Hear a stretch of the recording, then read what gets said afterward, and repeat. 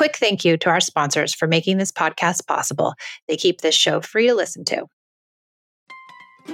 This episode is sponsored by ByHeart. ByHeart features a patent protein blend that gets closest to breast milk.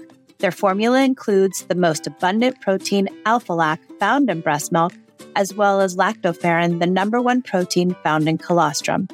ByHeart is an easy-to-digest formula which includes prebiotics and an 80-20 whey to casein ratio like in early breast milk, making it great for a newborn's digestive system. ByHeart is the only U.S.-made infant formula made with certified clean ingredients, including organic, grass-fed, whole milk, not skim. What it doesn't have is soy, corn syrup, GMOs, or palm oil. Curious about ByHeart? Redeem your welcome offer at byheart.com/podcast. Use code PEACE for a limited time. Additional terms and conditions apply. When our kids are born, we have expectations as to how our family will interact. What we certainly aren't ready for are the struggles we encounter with the people we love the most. We are here for the parent who feels like they've tried it all, for the parent who feels like they have to yell to be heard, for the parent who is tired of timeouts and kids fighting all day. We are here for you. We believe when parents feel supported and heard, they are able to come to parenting more centered. We offer tools to navigate the messiness of life with kids. We are Peace in Parenting. We're back for another episode of the Peace in Parenting podcast. I'm Gemma and I'm here with Michelle. And today we have a special guest who we met in our private Facebook group. Her name is Shauna, and she's going to tell us a little bit about her journey with Peace in Parenting. Great. So before we get started, let's talk about something that's going well in our world. Gemma? Let me think. We went to the pumpkin patch yesterday, so we're starting Halloween festivities. So that's fun. That's cute. What about you, Shauna? Let's see. We have just been laughing a lot over here. I can't think of like a specific example, but I've just been trying to laugh and it's been working. So that's been fun. That's so lovely. So good. What about you, Michelle? I got to work out this morning at the crack of dawn. Yay! I'm feeling good. There's some endorphins flowing, and it's all good in the hood. But that's about it for me. We're so excited to have Shauna here. Shauna, do you want to just tell us a little bit about who you are? And Sure, yeah. I'm Shauna, and I have one son, Asa, and he's 6. And we live in California in the Central Coast area. Nice. Okay, great. And so you have been using this conscious, peaceful, hand-in-hand, connective parenting for a lot of years. I've been doing this since my son was 3. Yeah. And what made you want to start it? Did something specific happen or you just decided? Yeah, he was 3 and he was tantruming like 3-year-olds do. And it was crazy making for me. And I worked with kids. I was a teacher in informal teaching settings, and I was a nanny and a babysitter. So it wasn't like I hadn't been around a tantruming child before. And suddenly here was my own, and he was aggressive too, with other kids at preschool. And it really rubbed my values. It really triggered me. And I think the full force of my anxiety met the full force of whatever feelings he was having. And it just was not working. I think I'm a former teacher too, and I was the neighborhood babysitter. I think that almost makes it worse, because somehow in our mind we're like, oh, children, no problem. I've got this. I was a great teacher. I was an awesome teacher. I was a really crappy mom. Yep. And for me, my family of origin was not an ideal situation. And so part of why I wanted to work with kids and did work with kids was because I felt like I understood kids. I felt like I knew what they needed. And so I also came into parenting with, my own chip on my shoulder, my own sort of history that made me also want to do it really well. Yeah. And thought I knew what that looked like. Yeah. And then I didn't like at all. Yeah. I think for me too, very similar. I think that I was like, oh, I'm going to heal myself by working with kids. Yep. And that worked for a little while until I had my own kids. And then it was just too close to home and too much stuff got kicked up. And so I, like you said, the force my force of my daughter and the force of my unmet needs in my own childhood exploded in my face. Yep. And I think that's the only reason I came to this parenting method was because I was like, this cannot be right. Yeah. And I tried, there were approaches. We did a co-op preschool. And so we had parent educators come in and do workshops with parents. And, I learned a lot of things about how to talk to kids. I learned a lot of words to say. I learned a lot of what I now understand is behaviorism. They're doing this behavior, how to get that behavior to change. And it just wasn't working at all. And I felt bad about myself. Because you were controlling, right? I mean, that's ultimately what it is. And there was nothing in any of the approaches that I was learning about that was you are a part of this. And not in the way of it's your fault, but this is really hard. And in order to do this, you need support. Yeah. Your feelings are legit. This pain and the difficulty of what you're facing is totally legitimate. I felt in a lot of things that I learned before learning this way of parenting that there was something wrong with me because I couldn't just say or do the right thing because the feelings that I was having were getting in the way. You're probably not alone. And I think a lot of people, even in our Facebook group, people are just just tell me what to do. I just need to know what to do. And I'm like, okay, well, you could try this, but actually you have to do X and Z and B and A and C and D and F. And then if you do all those things, then this problem behavior will go away. And I think that's what we don't understand as a society. We just want the tell me what to do to get the behavior to stop. I'm going to do that thing and then everything is going to be better. And when we don't get there, we get super frustrated because we think something's wrong with us and something's wrong with our kid. And it's not. We just need to focus on the relationship that we share with them. And building that relationship is not a quick fix. So how did you start, Shauna? Did you do one thing or did you try to conquer it all at once? I took a class. It was it popped up on my Facebook feed. I had no idea what this stuff was, but I was tears and tantruming. That's my problem. Yeah.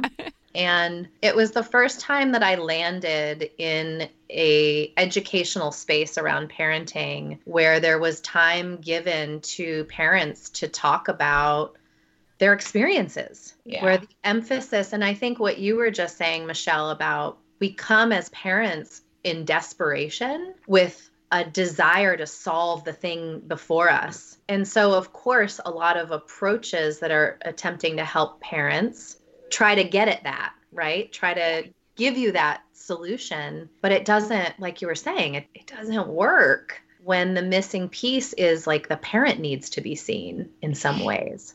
Yeah, I think that is the missing piece from a lot of parenting methods. Even people I really respect and are conscious parents and do all the things, quote unquote. But there is that missing okay, what about what's going on for me? How can I just ignore all that stuff? Right. Where are my unmet needs? How do I get those fulfilled? And I don't know what helped you with that part. Well, I'll say that it was that space for me to say, yeah, but I keep hitting a wall and I don't know why I can't get over these. I hear what I should do and I still can't do it. Yeah. There was that.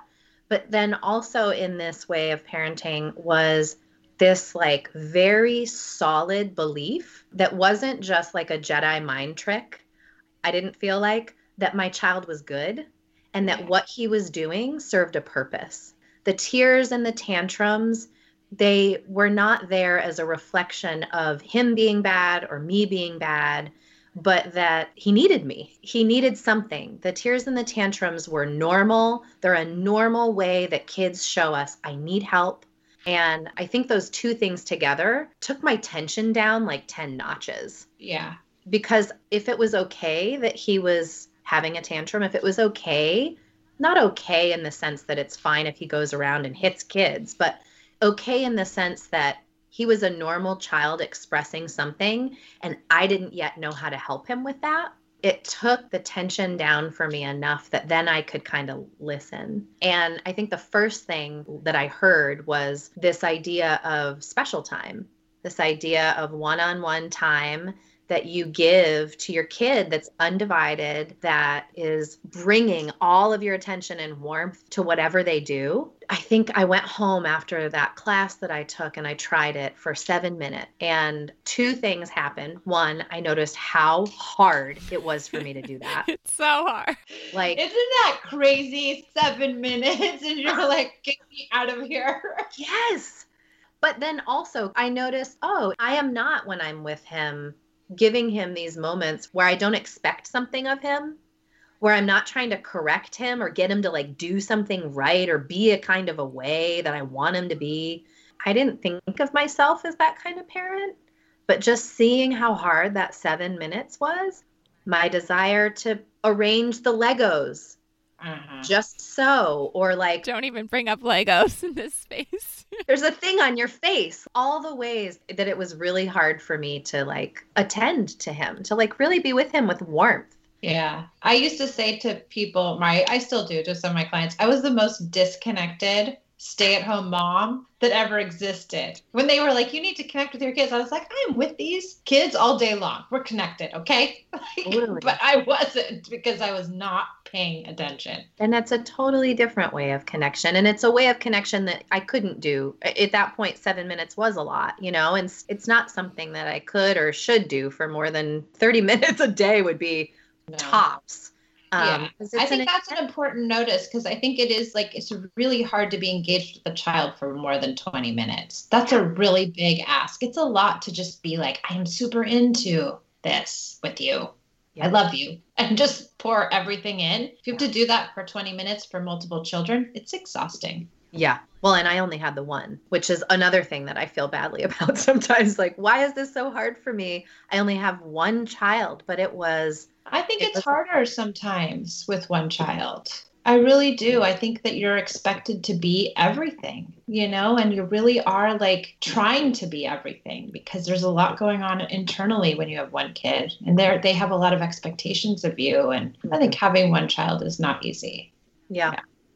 So that turned it around. And then just seeing how that 7 minutes landed with him, like, even though it was a little hard for me, it was different enough and it was warm enough that he felt it. And there was like instant cooperation, you know, I mean, and he was 3. He was a different boy than he is now. Special time looks different, but that was it. I was like, oh, I get it. That was when things started to turn a little bit for me, in terms of seeing that it wasn't about solving his tears and his tantrums, and it wasn't about figuring out exactly how to respond when he went up and pushed a kid down at the co-op preschool, but that it was about building a connection with him. It was about having ways to create a connection so that when things got hard, I knew how to be there for him. Was that same for you, Gemma? Yeah. And you know, I mean, I was one of those people that was always like, no, Michelle, just say the things, give me the list, tell me what to do, and I'll do it. Like, I'm straight A student, I can do it. But it's like just totally not about that at all.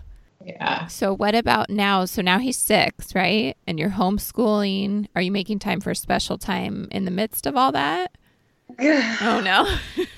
I just want to say that I never ever wanted to homeschool. Yeah. I nannied for a family that homeschooled, and I respected them so deeply, and also was like, that I don't have what it takes for that. My parenting is such a departure from how I was raised. Add education on top of that. So when surprise homeschooling happened in March, I was like, oh, goodness. He was only in kindergarten, so it was like fun things that the teacher was sending home, and they were having Zoom meetings here and there, and it just was not working. It was not happening. And I decided kind of then, like, this is a really hard time in the world, and he's only in kindergarten. I'm lucky for that. And I'm just not going to worry too much about this school thing. I'm going to really focus on the connection that we have right now, and finding a way for us to be sane in the midst of this bananas time that we're living through.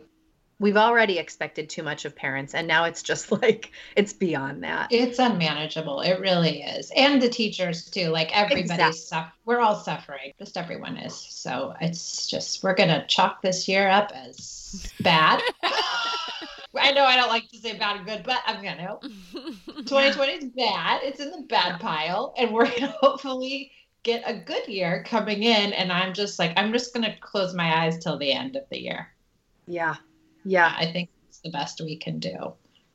If you could, I was just thinking, like, if you could give any advice to somebody who's, let's just think about like the way we all came to this parenting. Like, what are the 2 or maybe 3 or 5 or 1 or whatever things advice that you would give to people? Well, I don't know how this will land with everyone, but for me, I didn't go into this way of parenting from the perspective of I need support and I need a community. I went into it as there are these tears and tantrums and, aggression problems that I'm having that I want to solve.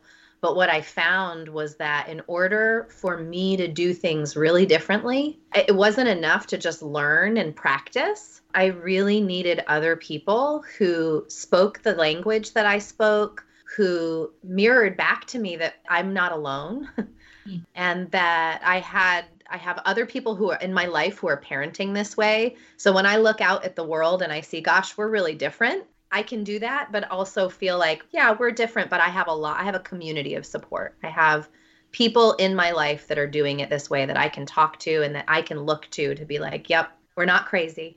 No. Gemma, what about you? What's the one thing? Because I want to give one too. Yeah, I think the whole concept of like right and wrong, like there are certain behaviors, like you said, that are good and bad. And now I don't project that onto my children. Like, you are a reflection of me. You act this way so that everybody sees that I'm a good parent. Like, I don't have that anymore. I let that go. It's gone. Yeah. That's a big one. I think for me too, I was just thinking like, I too came to it like, I'm doing this. I'm going to try this because I need to fix Esme. Yeah.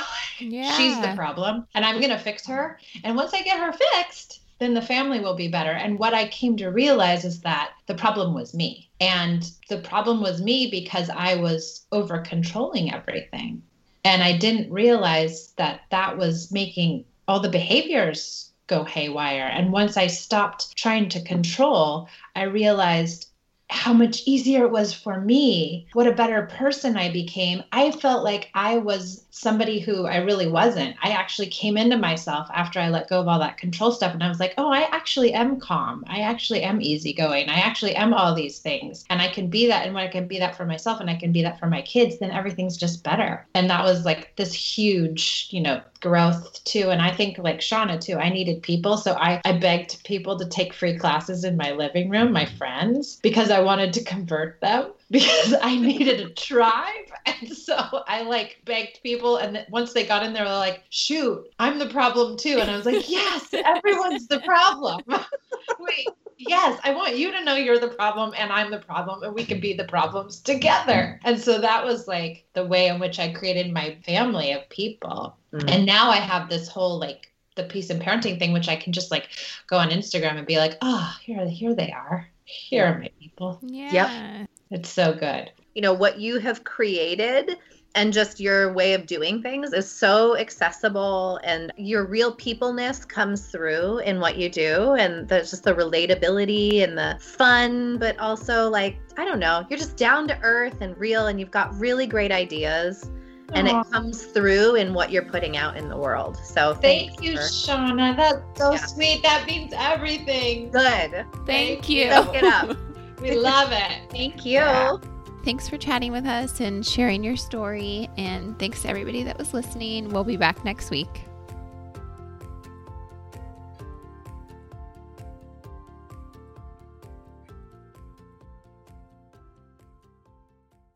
You know how to book flights and hotels. All you're missing is a tool to plan the travel experiences you'll have once you arrive. That's why you need Viator. Book guided tours, excursions, and more in one place. There are over 300,000 travel experiences to choose from, so you can find something for everyone. And Viator offers free cancellation and 24/7 customer support for worry-free travel. Download the Viator app now and use code Viator10 for 10% off your first booking in the app. Find travel experiences for you. Do more with Viator.